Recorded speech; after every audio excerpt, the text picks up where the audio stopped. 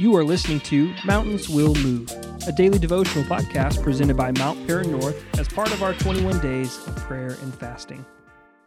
Good morning, Allie. Good Here morning. we are, day 19. We are almost at the end of our 21 days of prayer and fasting. Yeah. So what did you think about today's passages? Honestly, I thought they were a little odd to pair together. It is. Ephesians 3:20 and 21 and Nehemiah 1 through 11. Yes. They don't seem like they go together. But the more I dove into it, the more I saw that God is so faithful to his Yes. people throughout Scripture to give them more than they can think or Right. imagine.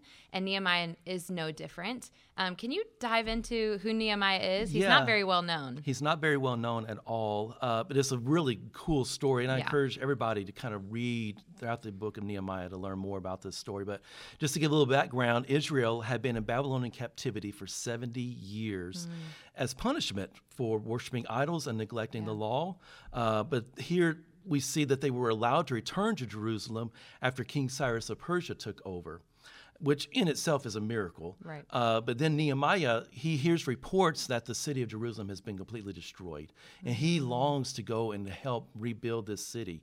But he, at that time, was in service to the king as a cupbearer, so he couldn't go unless he had permission from the king. Yeah. And so he begins to pray immediately about how can I approach the king and ask permission to go and help my brothers to rebuild this city. So he immediately begins to pray and to fast and to repent. And this goes on for days, probably even months, before he had an opportunity to approach the king and ask him permission.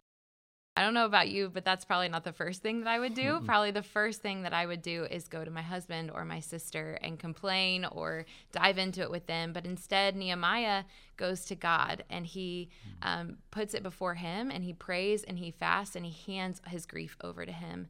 And I just think that goes to speak to Nehemiah's faithfulness to God. Yes, he was willing to make that personal sacrifice on behalf of the entire nation of Israel. We see where he fasted and he prayed and he repented, perhaps for sins that he committed, but also for sins that he did not commit on behalf of everyone. And I believe God honored his personal sacrifice and his willingness to take whatever length and amount of time it took to reach that point of humility in his own life, so that when he did approach the king, he could approach him in the right mindset to ask him, hey, I just want permission to go and help rebuild the city of Jerusalem. And in my own personal life, I've seen where there's been times where this may sound odd, but I needed to pray before I prayed, where I needed to ask God, okay, I don't really know exactly how to pray for this. I just need some direction in my life. When I think back to when I first felt called into full-time ministry, for example, I prayed for 3 months before I made that first step. And the first month was just about getting my mind in a position where I felt like I could ask God what to pray for and then hear from him before I even made the first step. So sometimes, we need to pray and ask God to help us get in line with him, with his word, with his plans, with his purposes, to humble ourselves and just be like, I'm just here to do as you will. And I really don't know how else to pray. I need you to help me in this time of need.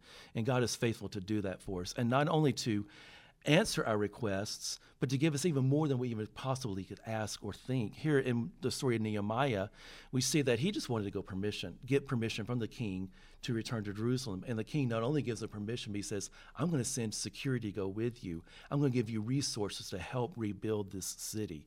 So much more than Nehemiah ever thought he would receive. Yeah, for my husband and I, we walked through an infertility journey for about 5 years. We went through all the infertility treatments and surgeries, and we prayed for a biological child. And as we were praying, we felt the Lord turn our hearts towards adoption. And that was very scary. It was very vulnerable, probably a lot like the Israelites and Nehemiah felt with Jerusalem being in ruins and the wall being torn down. For them, that's a sense of security. Just like electricity would be or a police force would be to us this day and age, that's what that was for them. And it was very vulnerable for us to change our dream to match what the Lord had for us. But in that, we saw the Lord be so faithful. We began to pray for the Lord to give us a child through adoption. And we saw him be faithful in that. And not only did he give us a child, but he provided all the finances, all of the travel plans, all the paperwork went through smoothly. And God was just so faithful in that. He went above and beyond anything that we could think or imagine. And even still, MEK is the greatest thing that's ever happened to us, and she is the biggest blessing, and she is so much more than I could have ever even dreamt of in my life. Yeah, and not only to your family, but to anybody who's met Emmy. She's such a blessing, such a joy. She just brings so much life to everybody. So not only did God bless you, but I think that through your prayers and through your times of hurt and grieving, God has used that as an opportunity to just bless so many people.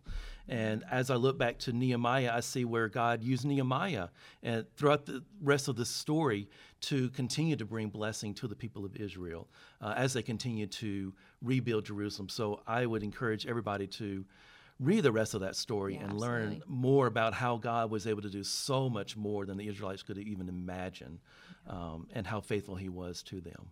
I love that, and I've loved this conversation. It's been such a good reminder of God's faithfulness in our lives. Thank you for listening to today's devotional. You'll find accompanying scriptures, thoughts for reflection, and a prayer guide in the podcast description, or visit our website at mountparannorth.com/21days.